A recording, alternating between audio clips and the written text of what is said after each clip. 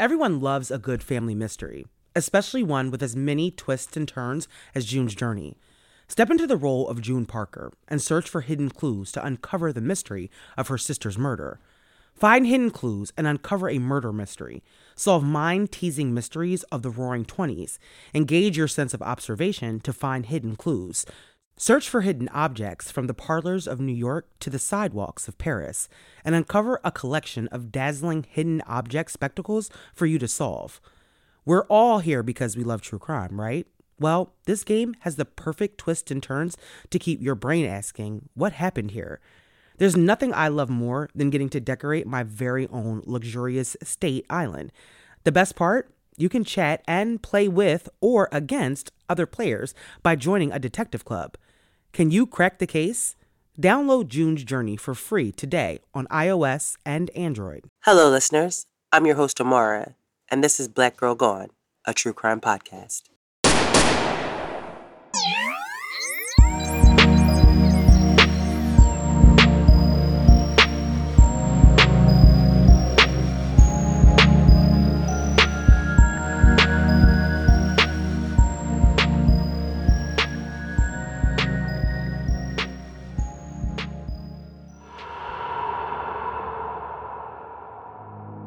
On this episode of Black Girl Gone, we tell the story of Alyssiah Wiley, a 20-year-old woman from New Haven, Connecticut, who was found dead on May 17, 2013.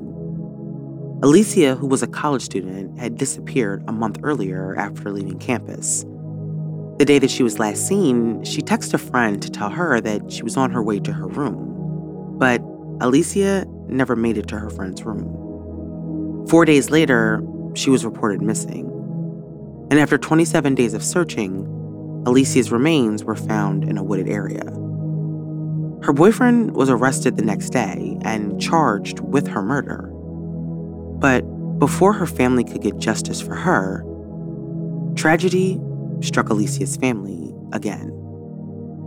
This is Alyssiah's story. If you don't already know, October is Domestic Violence Awareness Month, and if you listen to this show regularly, then you know that many of the stories of missing and murdered women that I tell involve elements of domestic violence. And although more people are aware of what domestic violence is and how often it takes place, we are still dealing with high rates of domestic violence. During the pandemic, this country saw domestic violence-related murders skyrocket. And although domestic violence can and does affect people from all walks of life, there are certain demographics that are affected at higher rates than others. And both Black and Indigenous women in this country are among them. If you follow the podcast on social media, then you may have seen the video that I posted this week about Kiera Hudson, who was murdered in Buffalo, New York. If you don't, Kiera was a mother of 3 who was being abused by her husband. A little over a week ago, she posted a video on Facebook showing her husband viciously beating her up. The video was 7 minutes long, and in it, you can see her husband punching and dragging her. Her family said that she had moved into her mom's house with her kids to get away from him. And Kiera had also posted on Facebook that she was not getting any help from the Buffalo police after trying to get help on multiple occasions. On Wednesday, October 5th, Kiera left her mom's house to take her children to school, and she was planning to go to court to file for custody. Her mom told a local news station that when Kiera left her house that day, she was wearing a bulletproof vest. Her mom said that when she asked her why she was wearing the vest, Kiera said that she believed that her husband was going to kill her. Shortly after she left, her sister says that Kiera's husband rammed her car head-on and then got out with a shotgun and pulled the trigger, hitting and killing Kiera. He then got in his car and drove off. All 3 of her children were in the back of the car. Adam Benfield, Kiera's husband, is now wanted for questioning by police.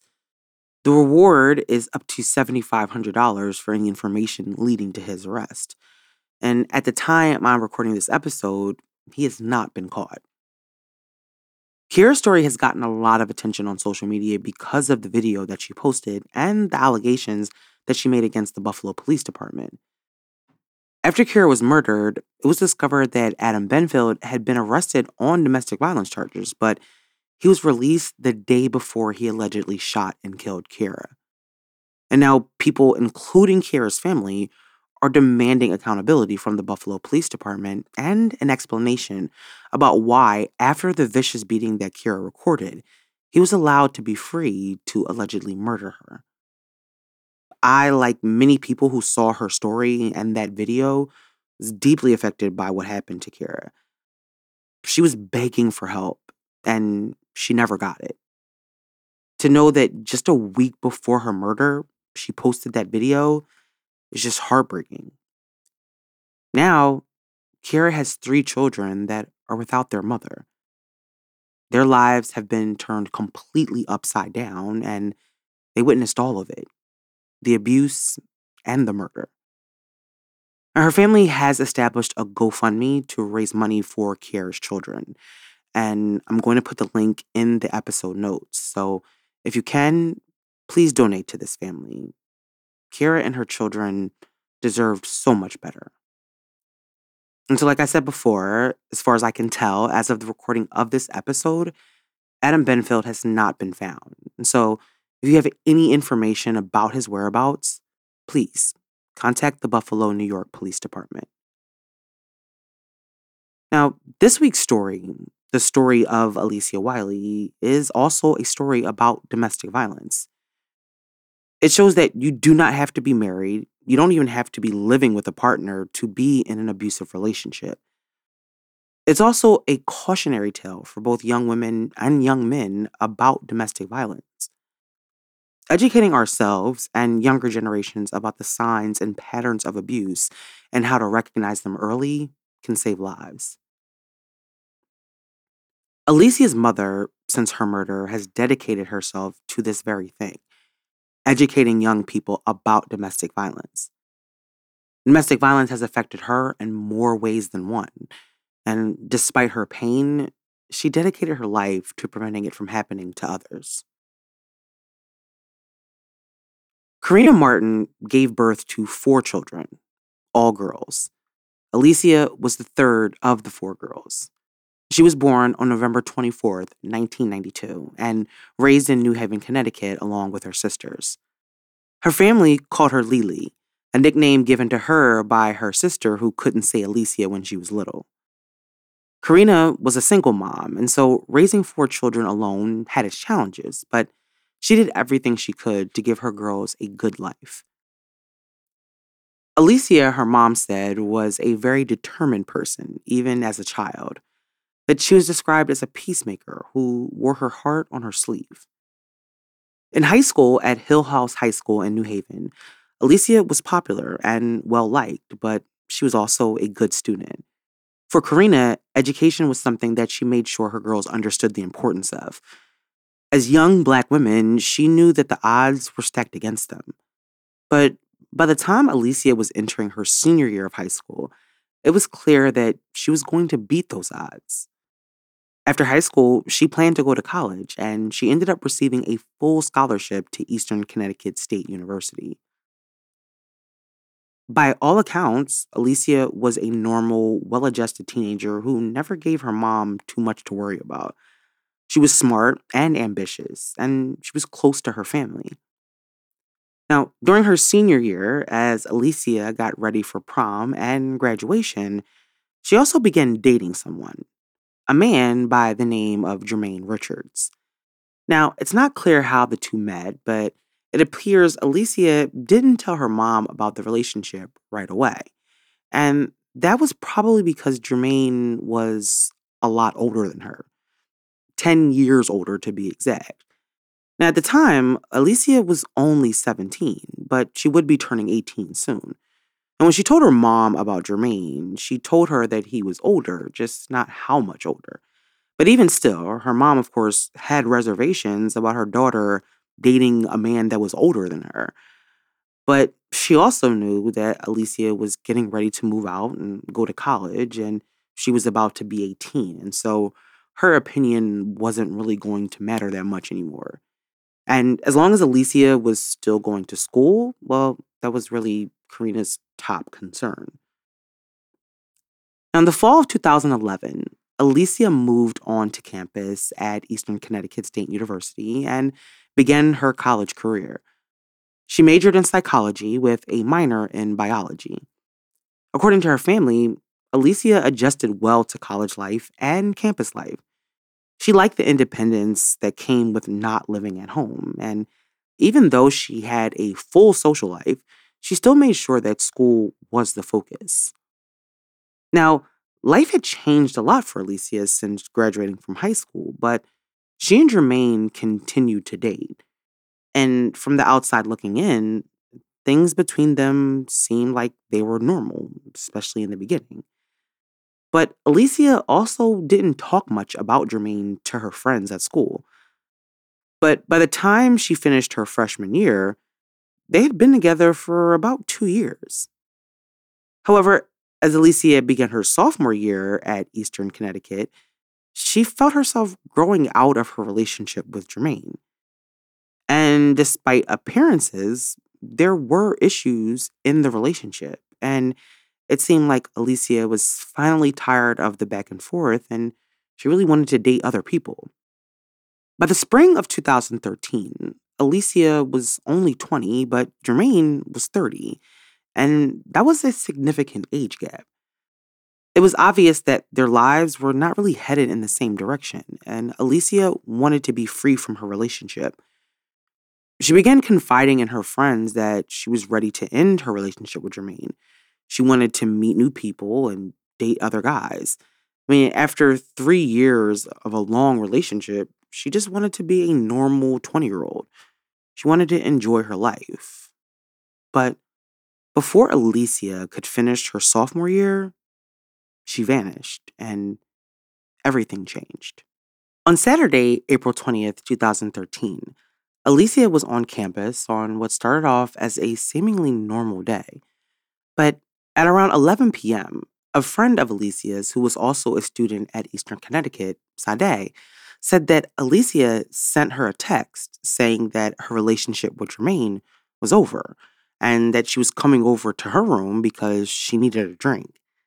Now, Sade said normally when Alyssiah would text her and say that she was coming over, she came. So she waited and waited, but Alyssiah never showed up. Sade said that she called her phone twice, but she didn't pick up. Now, on a recent episode of the Oxygen show, Final Moments, which featured Alyssiah's story, Sade said that when she didn't pick up her phone, she didn't immediately worry. I mean, even though Alyssiah did not normally text and say she was coming and then not show up, Sade assumed that maybe she had just changed her mind, and so she didn't really think much about it. She figured that she would just see her on Monday because Alyssiah wouldn't miss her classes. But when Monday came, Alyssiah didn't show up for class, and she still was not answering her phone. Sade said that when she realized that Alyssiah wasn't in her room and that she hadn't been to class, she asked a professor of theirs if they had seen Alyssiah, but he said that he had not seen her either. And he asked Sade if it was normal for Alyssiah to just disappear like that. And of course she said no, because it wasn't normal. Alyssiah always showed up for class. So the next day, Tuesday, Sade went to campus police to report that Alyssiah was missing and had not shown up for class. Now, campus security received the report about Alyssiah not showing up for class. They began to ask around, and they learned that she had not shown up for any of her classes and that no one had seen her since Saturday. Now, campus security on Wednesday then contacted the state police to ask them for assistance in investigating what happened to Alyssiah. When the state police arrived on campus, they began searching the campus and they spoke to friends and classmates of Alyssiah's, and they also spoke to her professors. And they found out what Sade had already found out, that no one had seen or heard from Alyssiah in 4 days. For the 4 days that Alyssiah had been missing, Karina, her mom, had no idea. But When police contacted her to tell her what was going on, she was shocked. She thought that her daughter was at school getting ready for finals. Now the police were telling her that she has been missing for 4 days. In complete disbelief, Karina called her youngest daughter, Ori, and asked her when was the last time that she spoke to Alyssiah. Ori said that it had been about a week since she had last spoken to her sister. And so after speaking to her mom, Ori first called Jermaine to ask him if he knew where Alyssiah was, but she said that when she called, Jermaine didn't answer the phone. And so she asked their older sister, Nikwa, to call. And this time, Jermaine did answer the phone. And when Nikwa told him about what was going on and that Alyssiah had been reported missing, he said that he hadn't talked to her. At the time, her family had no idea that Jermaine was the last person to see Alyssiah alive. All they knew was that she was missing. 27 days later, everyone's worst nightmare would come true. Bomba's mission is simple. Make the most comfortable clothes ever and match every item sold with an equal item donated. So when you buy Bombas, you're also giving to someone in need. Bombas designed their socks, shirts, and underwear to be the clothes you can't wait to put on every day. Everything they make is soft, seamless, tagless, and has a cozy feel. There's a pair of Bombas socks for everything you do. They come in tons of options, like comfy performance style made with sweat wickering yarns, which means your feet stay cool while the rest of you works up a sweat. Bombas no-show socks are designed for comfort while being specifically engineered to never fall down. So let your ankles be free to soak up the sunlight. Bombas t-shirts are made with thoughtful design features like invisible seams, soft fabrics, and the perfect weight, so they hang just right. Bombas underwear is so breathable and it fits so well, it feels like you're not wearing anything at all, in a good way. And did you know that socks, underwear, and t-shirts are the 3 most requested clothing items at homeless shelters? That's why Bombas donates 1 for every item you buy. So far, Bombas customers like you have helped donate over 50 million items of essential clothing. Go to bombas.com/girlgone and use code GIRLGONE for 20% off your first purchase. That's bombas.com/girlgone and use code GIRLGONE at checkout. bombas.com/girlgone. Code GIRLGONE. On April 20th, 2013, Alyssiah Wiley disappeared from the college campus where she was a student. When campus security learned that she had failed to show up for classes and no one had seen her, they contacted the state police, who initiated an investigation. At first, it seemed like Alyssiah had disappeared without a trace, but as they began to investigate her last movements, they started to ask whether the last person to have seen her was responsible for her disappearance. After Alyssiah was reported missing and her mom was notified, the state police began working with the campus police to try and figure out what had happened to her and where she went on the day that she was last seen. Early on, investigators got lucky when they were able to get surveillance footage from inside and outside the dorm where Alyssiah lived. The footage showed her inside the dorm lobby on Saturday morning, and footage from outside showed her leaving out of the front door. She's then seen walking towards the parking lot, where she gets into a black Nissan Altima with tinted windows. The footage was extremely helpful because it gave investigators an exact timeline of when Alyssiah had left campus, and it also showed how she left. But it didn't show who she left with. Now, after speaking to Sade and Alyssiah's family, however, they find out that Alyssiah had been in contact with Jermaine that day. And so, after taking a deeper look, they discover that the car that Alyssiah is seen leaving in is her boyfriend Jermaine's car. Now, once they find out that information, they went to speak with Jermaine to see if he knew where Alyssiah was or if he had any information that could help them find her. But when they spoke to Jermaine, he said that he didn't know where Alyssiah was. He did admit to picking her up from campus that day. He said that they drove to his mom's house, which was an hour and a half away in Bridgeport, Connecticut. He said that they spent the day there doing nothing, and then he said they left Bridgeport and drove back to campus. But instead of dropping her off on campus like he usually did, he told investigators that he dropped her off at a Dairy Queen at around 11 p.m. Now, the Dairy Queen is a few blocks from the school. And when investigators asked Jermaine why he dropped her off there and not on campus, he said that they had gotten into an argument and that Alyssiah wanted to get out of the car, and so he let her off there. Now, to investigators, his story did seem strange, but they didn't have a reason at that time not to believe his account of that day. In the days after her disappearance, Alyssiah's family and investigators on the case were becoming more desperate to find her. After speaking to Jermaine, police did search his vehicle, but they didn't find anything useful. And so they then decided to focus on Alyssiah's cell phone data and discovered that Sade was the last person that she texted that night. They also found out that she had been texting an ex-boyfriend that afternoon and that the two were making plans to see each other. Now, when detectives went to go speak to him, however, he said that he hadn't spoken to Alyssiah since those messages, and he had a solid alibi for the day and time that Alyssiah was last seen. So he was ruled out as a suspect.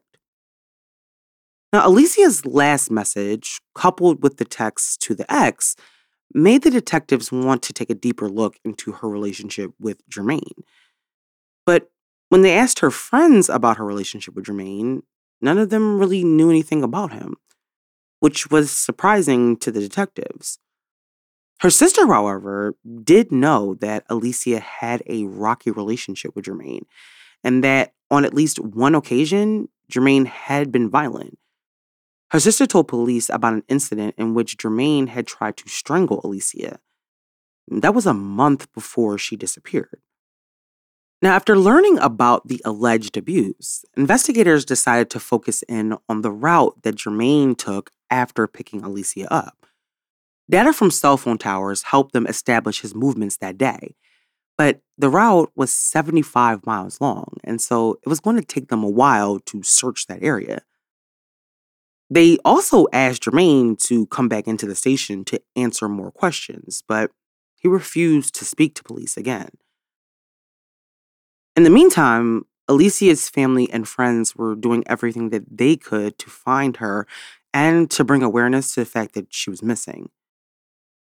Local media began covering Alyssiah's disappearance pretty much right away, and the news of her disappearance was featured everywhere. The community came out to help in searches and with passing out flyers. People who had never met Alyssiah or her family wanted to help. Everyone wanted to find Alyssiah, and they were all hoping that she would be found safe. The investigators on this case, using Jermaine's cell phone data, had started searching at the beginning of his route. They brought out forensic search teams and cadaver dogs to search through the wooded areas along the road. Now, Jermaine did not have a criminal record, but investigators did think that the story he told them didn't make very much sense. Now, there was the possibility that someone had kidnapped Alyssiah after he dropped her off at the Dairy Queen, but until they could completely eliminate him, he was their main person of interest. On May 17th, 2013, 27 days after Alyssiah was last seen, a canine unit that was searching for Alyssiah called the lead detective on the case to report that human remains had been found in the woods in Bridgeport. But it wasn't a body that had been found. It was decomposing body parts. legs and arms to be exact. It was a gruesome discovery, but there was no way to identify the remains, and the rest of the victim's body were not found. When the media found out about the discovery of the remains, they reported the information, but police needed to wait for DNA testing before they could confirm the identity of the victim. When Alyssiah's family found out about the discovery, they were praying that the remains did not belong to Alyssiah. But the day after the remains were found, their worst nightmares were confirmed. It was Alyssiah. She was dead. Someone had murdered her and then dismembered her before throwing her away. The wooded area where Alyssiah's remains were found was 5 minutes from Jermaine's mom's house. That, together with the evidence investigators obtained from Jermaine's cell phone data, gave them enough probable cause to secure an arrest warrant. And on May 18th, 2013, Jermaine turned himself in. A year and a half later, in February 2014, Jermaine's trial began.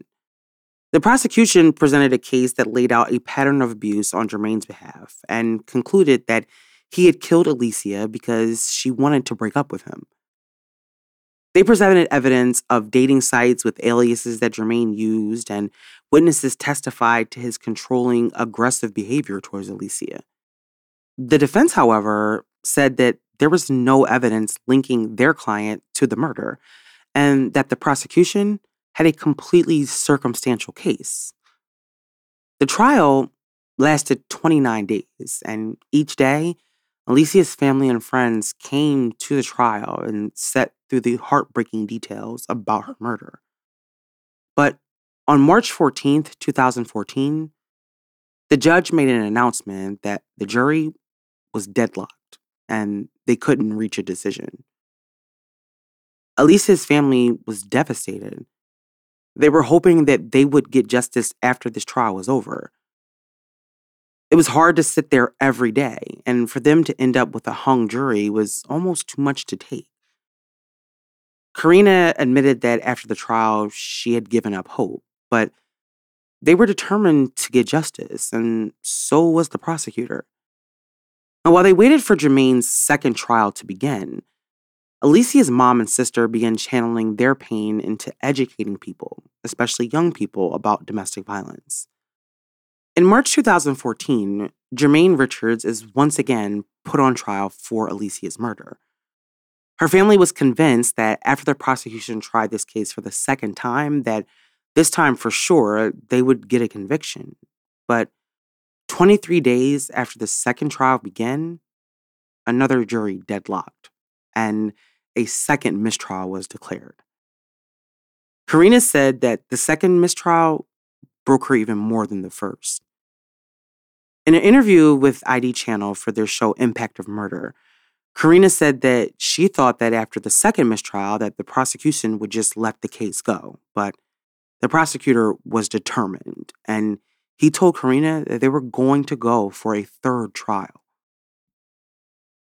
But while they waited for the third trial to begin, once again, this family would find themselves with another heartbreaking tragedy. Alyssiah's oldest sister, Shakaniqua Brody, had met a man named Anthony Rutherford online in early 2017.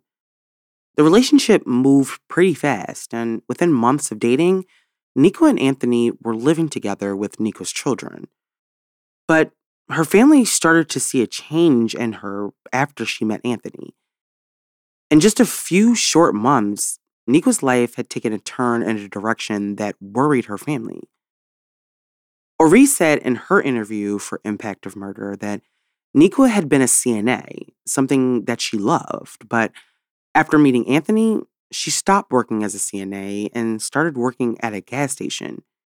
She also started to become distant from her family. On August 18th, 2017, 3 weeks before Jermaine's third murder trial was set to begin, Karina received a call from a detective asking if she knew a Shakaniqua Brody. He wouldn't tell her why he was calling, but he asked Karina, who was at the doctor's at the time, to meet him at her house so that he could speak with her in person. Karina went home, and an hour and a half later, detectives arrived to tell her that her oldest daughter, 29-year-old Shakaniqua Brody, was dead. She had been shot in the head, and her live-in boyfriend, Anthony, was responsible. It seems almost impossible that it could be happening to this family again. Karina now had 2 daughters who were dead, murdered at the hands of men who they had been in relationships with.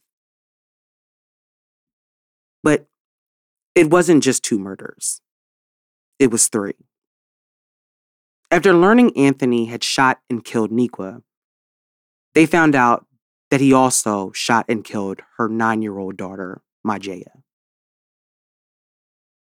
After the murder, Anthony was arrested sitting in Niqua's car, and inside they found the gun that he used to murder her and her daughter.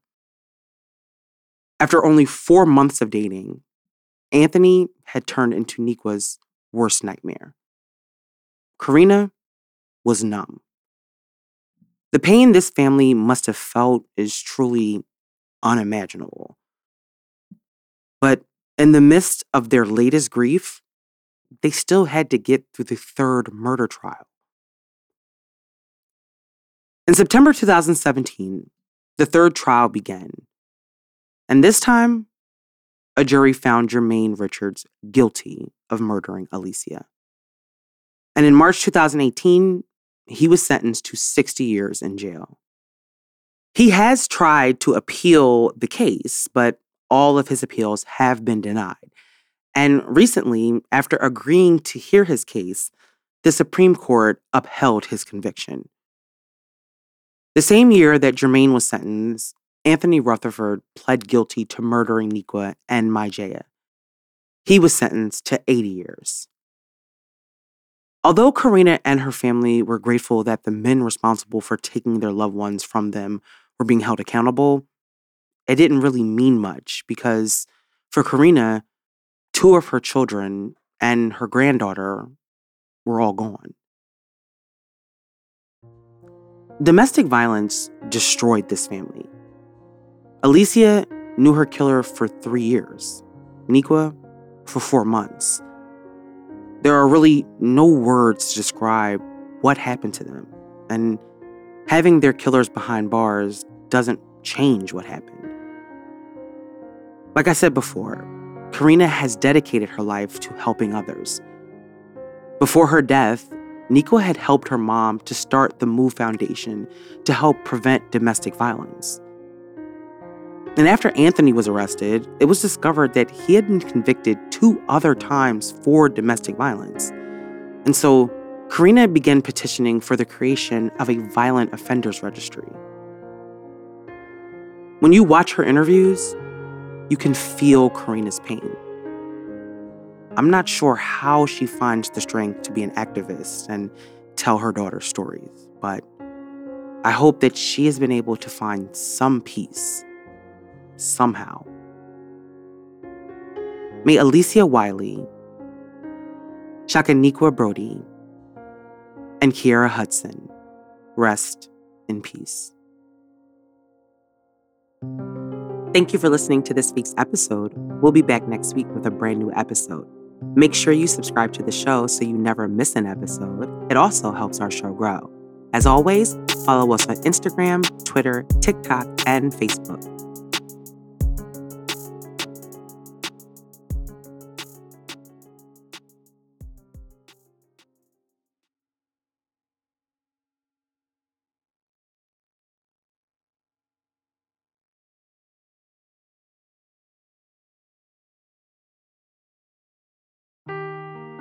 Seeking the truth never gets old. Introducing June's Journey, the free-to-play mobile game that will immerse you in a thrilling murder mystery.